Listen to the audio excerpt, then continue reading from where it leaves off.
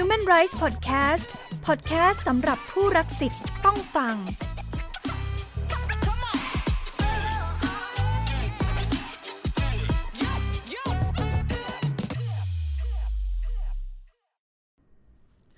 วัสดีครับตอนนี้คุณอยู่กับผมปาล์มเลวีวงศ์ใน Human Rights Podcast โดยกรมคุ้มครองสิทธิและเสรีภาพเพื่อสร้างการรับรู้เกี่ยวกับกติการะหว่างประเทศว่าด้วยสิทธิทางเศรษฐกิจสังคมและวัฒนธรรมครับ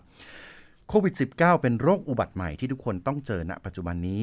ถึงแม้การระบาดของโควิด -19 จะเป็นภาวะฉุกเฉินแต่ที่ผ่านมาหน่วยงานทุกภาคส่วนได้ระดมสรรพกำลังในการให้ความช่วยเหลือผู้ที่ได้รับผลกระทบจากโควิดอย่างเต็มที่ทางด้านของวัคซีนการรักษาพยาบาลการเยียวยาอย่างไรก็ตามสถานการณ์ดังกล่าวส่งผลกระทบโดยตรงต่อสิทธิของพวกเราทุกคนครับวันนี้ผมขอชวนคุณทุกคนมาเรียนรู้เกี่ยวกับสถานการณ์โควิดและผลกระทบต่อสิทธิมนุษยชนขั้นพื้นฐานโดยเราได้รับเกียรติจากดร.เสรีนนทสูตรกรรมการสหประชาชาติว่าด้วยสิทธิทางเศรษฐกิจสังคมและวัฒนธรรมซึ่งท่านจะมาร่วมพูดคุยกับเราในวันนี้สวัสดีครับอาจารย์สวัสดีครับสถานการณ์โควิดส่งผลกระทบต่อสิทธิมนุษยชนภายใต้กติการะหว่างประเทศว่าด้วยสิทธิทางเศรษฐกิจสังคมและวัฒนธรรมอย่างไรบ้างครับอาจารย์ขอบคุณครับจริงๆต้องบอกก่อนว่าโรคนี้เนี่ยเป็นโรคที่เราไม่ได้คาดหมายว่าจะเกิดขึ้นมาก่อนและเราเรียกมันว่าเป็นโรคอุบัติใหม่นะฮะคือไม่เคยคิดว่ามันจะเกิดเอางี้ก็แล้วกันโรคระบาดครั้งสุดท้ายที่เราเคยเจอก็คือหวัดสเปนในปี1919นะก็เป็น100 ปีมาแล้วแหละที่เราเจอนะครับทีนี้พอโรคนี้มาเนี่ยผลกระทบในขั้นแรกเนี่ยเราไม่นึกว่ามันจะมีโรคที่มีสเกลขนาดนี้ถามว่าผลกระทบต่อกติกาฉบับนี้เป็นอย่างไรผมขอพูดภาพกว้างก่อนว่าโรคนี้เนี่ยพอมาปุ๊บมันน่าสนใจตรงในแง่กับปรากฏการณ์ว่าโรคเดียวเนี่ยมันเกิดผลกระทบทั่วโลกแต่ปฏิกิริยาของประเทศต่างๆต่อโรคนี้ไม่เหมือนกันคือเราพูดง่ายๆว่าเราไม่มีมาตรฐานโลกในการที่จะบอกทุกประเทศว่าเอาล่ะคุณไปดีลกับโควิด -19 แบบนี้ก็แล้วกันมันไม่มี one size fits all เพราะฉะนั้นทั่วโลก197ประเทศก็มี197แบบนะฮะทีนี้แล้วมันก่อให้เกิดปัญหาสิทธิมนุษยชนโดยทั่วไปเลยไม่ได้จำกัดว่าเป็นสิทธิทางเศรษฐกิจสังคมหรือวัฒนธรรมมันก่อให้เกิดสิทธิทั้งการเมืองทั้งสังคมทั้งเศรษฐกิจและสิทธิพลเมืองทุกอย่างกล่าวโดยจำเพาะว่าถ้าเราดูง่ายๆพอโควิด -19 มาเนื่องจากเป็นโรค airborne disease คือติดกันทางอากาศลมหายใจสิ่งแรกที่รัฐบาลทำคือจำกัดการเคลื่อนไหวนะพอจำกัดการเคลื่อนไหวเนี่ยสิทธิในการเคลื่อนไหวของพวกเราถูกจำกัดหมดนะเราเคลื่อนไปไหนไม่ได้ในบางกรณีเราถูกจำกัดให้อยู่แต่ในบ้านนี่ก็เรียกว่าจำกัดสิทธิมนุษยชนอยู่แล้วนะครับและยังมีการจำกัดเพิ่มไปกว่านั้นในบางประเทศเช่นมีกฎหมายมาตรการฉุกเฉินออกมาและให้อำนาจรัฐบาลในการที่จะออกมาตรการพิเศษโดยไม่ต้องไปผ่านฝ่ายนิติบัญญัตินะครับเช่นห้ามการเดินทางนะครับห้ามการโยกย้ายจำกัดเวลาของการประกอบอาชีพนะเราเคยเจอเคอร์ฟิวกันมาแล้วซึ่งเคอร์ฟิวแบบที่เราเจอเนี่ยไม่ได้เกิดบ่อยแล้วในช่วงโควิดที่ผ่านมาเนี่ยตั้งแต่ปี2019ถึงปัจจุบันเนี่ยเรามีการใช้เคอร์ฟิวอยู่เยอะนะเพราะฉะนั้นมันก็เป็นการจำกัดอยู่หลายอย่างกล่าวโดยเฉพาะของสิทธิทางเศรษฐกิจสังคมและวัฒนธรรมเนี่ยมันกระทบทุกสิทธิ์เลยตั้งแต่เรื่องอะไรบ้างสิทธิในการทำงานแต่ผมอยากจะเรียนว่าผลกระทบของมันเนี่ยไม่ได้กระทบเท่ากันของทุกกลุ่มบางกลุ่มกระทบมากกว่ากลุ่มอื่นแน่นอนว่าบางเซกเตอร์ถูกกระทบมากกว่าเซกเตอร์อื่นเช่นเซกเตอร์ของโรงแรมและการท่องเที่ยวไปหมดเลยถามว่าใครเป็นแรงงานในกลุ่มนั้นบ้างก็เป็นแรงงานที่เป็นแม่บ้านบ้างแรงงานทั้งในประเทศแรงงานที่เป็นแรงงานข้ามชาติแรงงานข้ามชาติก็ได้ผลกระทบมากเพราะว่าเขากลับประเทศเขาไม่ได้เขาก็ไม่มีงานทำถูกไหมแล้วเขาจะอยู่อย่างไรอันเนี้ยพอเราเห็นชีวิตความเป็นอยู่จริงของคนเนี่ยมันจะทำให้เราเข้าใจว่าโรคนี้นะมันเป็นโรคที่ครอบคลุมทั้งโลกไปแล้วแต่ว่าปฏิกิริยาหรือความรุนแรงต่อแต่ละคนไม่เหมือนกันเพราะฉะนั้น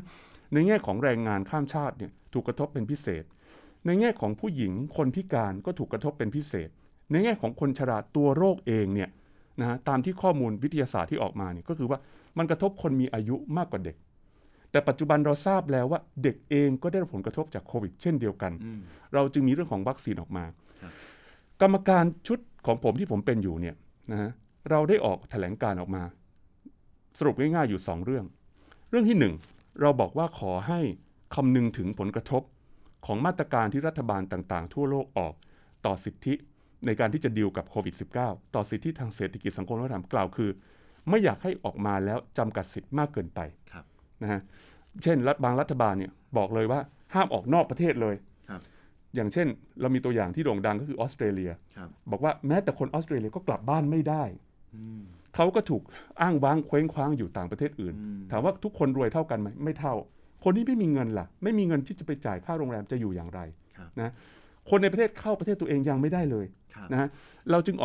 อกหมายเหตุเนี่ยออกแถลงการณ์เนี่ยเตือนอันนี้เป็นเรื่องที่1นะแล้วเราก็เตือนทุกประเทศเรื่องที่2พอมีวัคซีนออกมาได้คุณปาล์มจะจำได้ว่าแต่ละโรคเนี่ยจะมีวัคซีนเนี่ยมันใช้เวลานานมากเลยนะแต่โรคนี้เป็นโรคพิเศษคือทุกคนรวมสรรพกำลังที่จะทำให้มันออกให้ได้มันก็ออกมาได้ในภาวะฉุกเฉินพอออกมาแล้วก็เกิดประเด็นว่าคนที่คิดวัคซีนได้ก็จะให้ประเทศตัวเองก่อน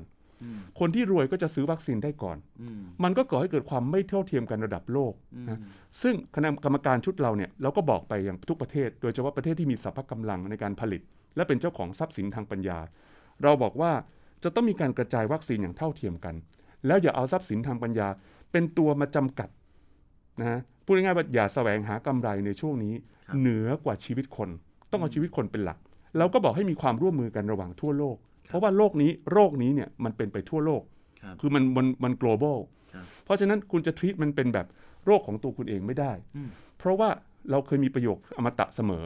ว่าคงจะไม่มีวันเคียวมันได้ถ้ายังไม่เคียวทุกคนนะก็อันนี้ก็คือผมพูดภาพกว้างให้ฟังและผมอยากจะเน้นว่ามันมี2ช่วงคือช่วงที่เป็นโรคกับช่วงที่การฟื้นฟูถามว่าช่วงในการฟื้นฟูเนี่ยมันมาหรือยังจริงๆมันก็ไปพร้อมๆกันนะครับคือในเซกเตอร์ท่องเที่ยวเนี่ยแล้วเขาก็มีมาตรการเยียวยาและฟื้นฟูต่อเนื่องกันมาทีนี้โรคนี้มันจะสิ้นสุดเมื่อไหร่เราไม่รู้แม้แต่จะประกาศให้เป็นโรคท้องถิ่นหรือ endemic disease แล้วก็ตามเนี่ยผลกระทบมันก็ยังมีอยู่ก็เลยอยากจะเรียนว่าสิทธิทางเศรษฐกิจสังคมและวัฒนธรรมเนี่ยมันจะถูกกระทบต่อไปแล้วเราต้องจับมาตามองต่อไปว่าเวลาที่คุณจะไปฟื้นฟูเนี่ยคุณฟื้นฟูอย่างเท่าเทียมไหมคุณเลือกปฏิบัติหรือเปล่าคุณได้มองหรือเปล่าว่าคนที่เขาได้รับผลกระทบมากกว่าคนอื่นเนี่ยต้องได้รับการดูแลเป็นพิเศษตัวอย่างไม่ต้องอื่นไกลหรอกครับถามว่าคุณบอกให้ social distancing เนี่ยคนที่มีความพิการเขาจะรู้จักไหม social distancing คนที่ตาบอดเขาจะ social distance อย่างไรและเขาจะเข้าถึงวัคซีนอย่างไรอย่างเนี้ยฮะเป็นต้นก็ให้เห็นภาพชัดๆอย่างแรงงานต่างชาติเนี่ยนะกลับบ้านก็ไม่ได้งานก็ไม่มีจะทำวัคซีนก็ไม่มีจะฉีดถามว่าอย่างเงี้ยนี่ผมไม่ได้หมายถึงเฉพาะประเทศไทยนะคือประเทศเราเนี่ยตอนฉีดวัคซีนเนี่ยเราไม่ได้กีดกันแต่ถามตรงๆเถอะว่าการไม่กีดกันเนี่ยมันทุกประเทศทั่วโลกไหมมันก็ไม่ใช่ถูกไหมฮะเราอันนี้มองเป็นระดับทั่วโลกถามว่ามีปัญหาอะไรปัญหามันมีลักษณะประมาณอย่างเงี้ยคือการเลือกปฏิบัติเข้าอย่างไม่เท่าถึงการฟื้นฟูจะฟื้นฟูเท่าเทียมกันหรือเปล่านะฮะแล้วเมื่อไหร่ที่การฟื้นฟูจะไปถึงรากหญ้าทุกสักทีอันนี้เป็นปัญหาครับซึ่งเราจะเห็นในหลายๆเวทีเลยนะครับทั้งในระดับประเทศระดับภูมิภาคแล้วก็ระดับระหว่างประเทศมีการหยิบยกประเด็นข้อถกเถียงระหว่างสิทธิความเป็นส่วนตัวหรือว่า right to privacy หรือความมั่นคงปลอดภัยด้านสาธารณสุขหรือ public health ขึ้นมาอภิปรายกันหลายครั้งไม่ทราบว่าอาจารย์มีความคิดเห็นยังไงเกี่ยวกับประเด็นเหล่านี้แล้วก็มีในมุมมองของอาจารย์เนี่ยมองว่าทำยังไงมันจะเกิดความสมดุลขึ้นมาได้ครับคือที่คุณปาล์มถามนี่ผมคิดว่าคำตอบมันอยู่ที่คำเดียวคือคำว่าความสมดุลเพราะว่าเราต้องยึดหลักไว้ก่อนว่าทุกคนมีสิทธิเท่าเทียมกันนะเมื่อกี้เราคุยกันเรื่องสิทธิทางเศรษฐกิจสังคมและวัฒนธรรมผมขอยกตัวอย่างสิทธิทางการเมืองถามว่าถ้ารัฐบาลใดรัฐบาลหนึ่งออกมาตรการออกมาแล้วเนี่ยประชาชนบางกลุ่มเขาไม่เห็นด้วยอย่างเช่นเขาอยากจะต่อต้านรัฐบาลเนี่ยถามว่าเขามีสิทธิ์ไหมต้องมีนะสิทธิเขายังอยู่ไม่ได้หายไปแต่ถามว่าการจำกัดสิทธิเขาเนี่ยจำกัดได้ทุกรูปแบบไหมเกินส่วนหรือเปล่าอันนี้คือประเด็นนะคือกรรมการเองของสหประชาชาติเองก็ออกข้อเตือนมาแล้วตั้งนานแล้วด้วยนะครับบอกว่าการที่เกิดโควิดเนี่ยมันไม่ได้หมายความว่ารัฐบาลมีความชอบธรรมเต็มที่จำกัดสิทธิประชาชนได้ทุกเรื่องทุกเวลาการจำกัดสิทธิต้องทำเท่าที่จำเป็นและเหมาะสมนะคือถ้าพ้นเหตุการณ์แล้วเนี่ยต้องปล่อยให้ประชาชนได้มีสิทธิเต็มที่เหมือนที่เขาเคยมีอยู่นะเพราะฉะนั้นถ้าจะบอกว่าสถานการณ์มันฉุกเฉินตลอดเวลาเนี่ยคงไม่ใช่นะประชาชนต้องมีสิทธิของเขาอยู่อันนี้เป็นหลักสากลเลยแล้วเราก็ออกคำเตือนเนี่ยทั่วโลกเวลาเรารับรายงานมาเนี่ยเราก็จะมาตรวจว่าประเทศคุณออกกฎหมายที่เราเรียกว่า ขอประทานโทษนะครับกฎหมายนี่ไม่ได้เฉพาะประเทศไทยใช้หรอกกฎหมายฉุกเฉินเนี่ยประเทศอื่นก็ใช้แต่เขาจะใช้ที่ตัวอย่างที่ผมเห็นเนี่ยบางประเทศเนี่ยใช้ในระดับที่จำกัดอย่างเช่น4 เดือน5 เดือนบางประเทศไม่มีฉุกเฉินเลยแต่เขาใช้เรื่องของการแทรกแซงโดยรัฐเป็นหลักเช่นบอกประชาชนเลยว่าวันนี้ขอความร่วมมือโดยไม่ต้องประกาศมาตรการฉุกเฉินประชาชนก็เชื่ออย่างนี้เป็นต้นทีนี้คุณปาล์มถามคำถามว่าความเป็นส่วนตัวผมคิดว่าความเป็นส่วนตัวเนี่ยมันแปลได้หลายอย่างนะฮะคือความเป็นส่วนตัวนี่หมายความว่าไม่ถูกแทรกแซงจากคนอื่นไม่ว่าจะเป็นสื่อไม่ว่าจะเป็นรัฐบาลอันเนี้ยมันต้องดูเป็นกลุ่มๆไปอย่างที่ผมยกตัวอย่างคือเรื่องของการใช้สิทธิทางการเมืองเนี่ยถามว่าในช่วงโควิดเนี่ยถ้ารัฐบาลบอกว่าประโยชน์ที่รัฐบาลต้องการก็คือการป้องกันการแพร่ระบาดของโรคก็คือไม่ต้องการให้คนมารวมกลุ่มกันเพราะฉะนั้นถ้าถามว่าถ้าเขาจะโต้แย้งรัฐบาลโดยการมีสัก5 คนแล้ว social distancing เนี่ยหรือมี10 คนแล้วทำ social distancing เนี่ยเขาก็น่าจะชอบทำที่จะทำได้ถูกไหมฮะทีนี้ถ้ารัฐบาลบอกว่า5 คนขึ้นไปห้ามเลยมันก็ต้องมาดูว่าอ้าวแล้วอย่างนี้มันไปจำกัดสิทธิที่เขาเกินส่วนไปหรือเปล่าอันนี้อย่างนี้เป็นต้นนะฮะเพราะฉะนั้นเป็นประเด็นที่กรรมการเนี่ยพยายามที่จะบอกประเทศสมาชิกทุกประเทศเลยเวลาส่งรายงานมาแล้วเราเห็นการใช้กฎหมาย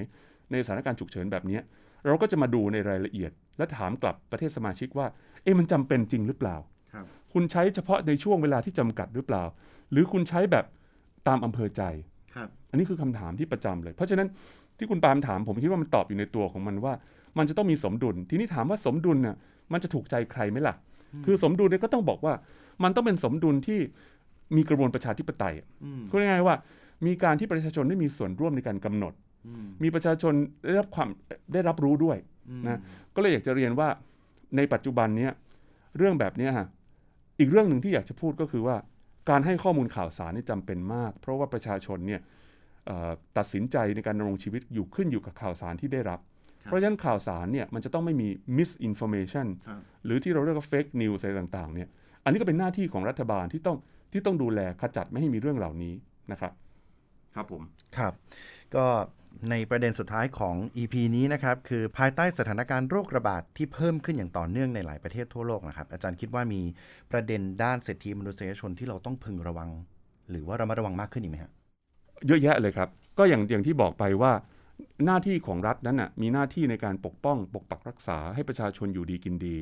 เพราะฉะนั้นหน้าที่ในการป้องกันโรคมีอยู่นะรัฐบาลก็ต้องดูว่ามีความเสี่ยงอะไรที่ประชาชนจะเป็นโรคขึ้นมาทีนี้ที่คุณปาล์มถามหมายถึงโรคระบาดคือโรคติดต่อกันไม่รวมไปถึงโรคที่ไม่ติดต่อกันอย่างเช่นอ้วนความดันเบาหวานหัวใจเลยทั้งหมดนี้อันนั้นเรายกไปแต่โรคระบาดนี่เป็นโรคที่ประชาชนจะติดต่อกันได้ง่ายเนี่ยรัฐบาลมีหน้าที่ที่ต้องป้องกันควบคุมนะในบางกรณีจะต้องดูว่ามีการรักษาไหมอย่างเช่นเรื่องของการจัดทำวัคซีนนะความร่วมมือระหว่างประเทศสำคัญมากเวลาดู SDG เนี่ยมันขึ้นต้นด้วยความยากจนมันจบลงที่โกเป้าหมายที่17ด้วยความร่วมมือเพราะฉะนั้นมันเห็นได้เลยว่าสเปกตรัมนะต่างๆเนี่ยมันมาด้วยว่าเราทำคนเดียวไม่ไหวนะทีนี้ถามว่าถ้าโรคระบาดใหม่มาเนี่ยหรือก่อนโรคระบาดใหม่จะมาแล้วเรารู้อยู่แล้วว่ามีความเสี่ยงที่โรคจะมาอีกโรคนึงเนี่ยรัฐบาลจะทำอย่างไรแน่นอนประการที่1เลยก็คือมีแผนการรองรับไหมว่าถ้าโรคระบาดมาคุณมีความพร้อมไหมในแง่ของโครงข่ายสาธารณสุขซึ่งในประเด็นนี้ผมต้องชื่นชมรัฐบาลไทยนะฮะแล้วก็บรรดาระบบสาธารณสุขของเราที่มีเรื่องแบบนี้ที่ดีมากได้มาตรฐานโลกนะแต่ทั่วโลกไม่ได้เหมือนกันอย่างนี้เพราะฉะนั้นในเรื่องต่อไปก็คือประชาชนต้องมีความเข้าใจรัฐบาลก็มีหน้าที่ที่ต้องเสริมสร้างความเข้าใจของประชาชนให้สามารถที่จะอยู่ร่วมกับโรคต่างๆป้องกันโรคได้ด้วยตัวเองด้วยเพราะฉะนั้นหน้าที่เหล่านี้พูดตรงๆนะครับเป็นหน้าที่รัฐบาลนะว่ารัฐบาลจะต้อง1เตรียมความพร้อมในเรื่องโครงข่ายให้ข้อมูลกับประชาชนและที่สำคัญคือมีความโปร่งใสคือเปิดเผยข้อมูลให้ประชาชนได้ทราบไม่ใช่ว่าโรคเกิดขึ้นแล้วไม่บอกประชาชนสักทีว่ามีโรคนี้ประชาชนก็ไม่ทราบอันนี้ก็คือเป็นหน้าที่ที่เรา expect จากทุกประเทศครับผมว่าเนื้อหาวันนี้เนี่ยหลายประเด็นที่น่าสนใจจริงๆนะครับแล้วก็มันทำให้เราเข้าใจเกี่ยวกับสถานการณ์โควิดที่ส่งผลกระทบต่อสิทธิมนุษยชนขั้นพื้นฐานมากขึ้นขอขอบคุณดร.เสรี นนทสูตรมากๆนะครับที่มาร่วมพูดคุยกับเราในวันนี้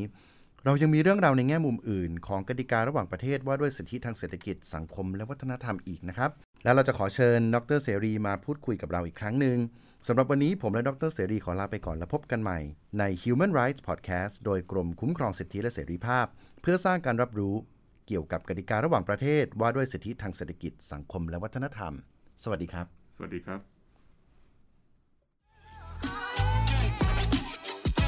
Human Rights Podcast สำหรับผู้รักสิทธิ์ต้องฟัง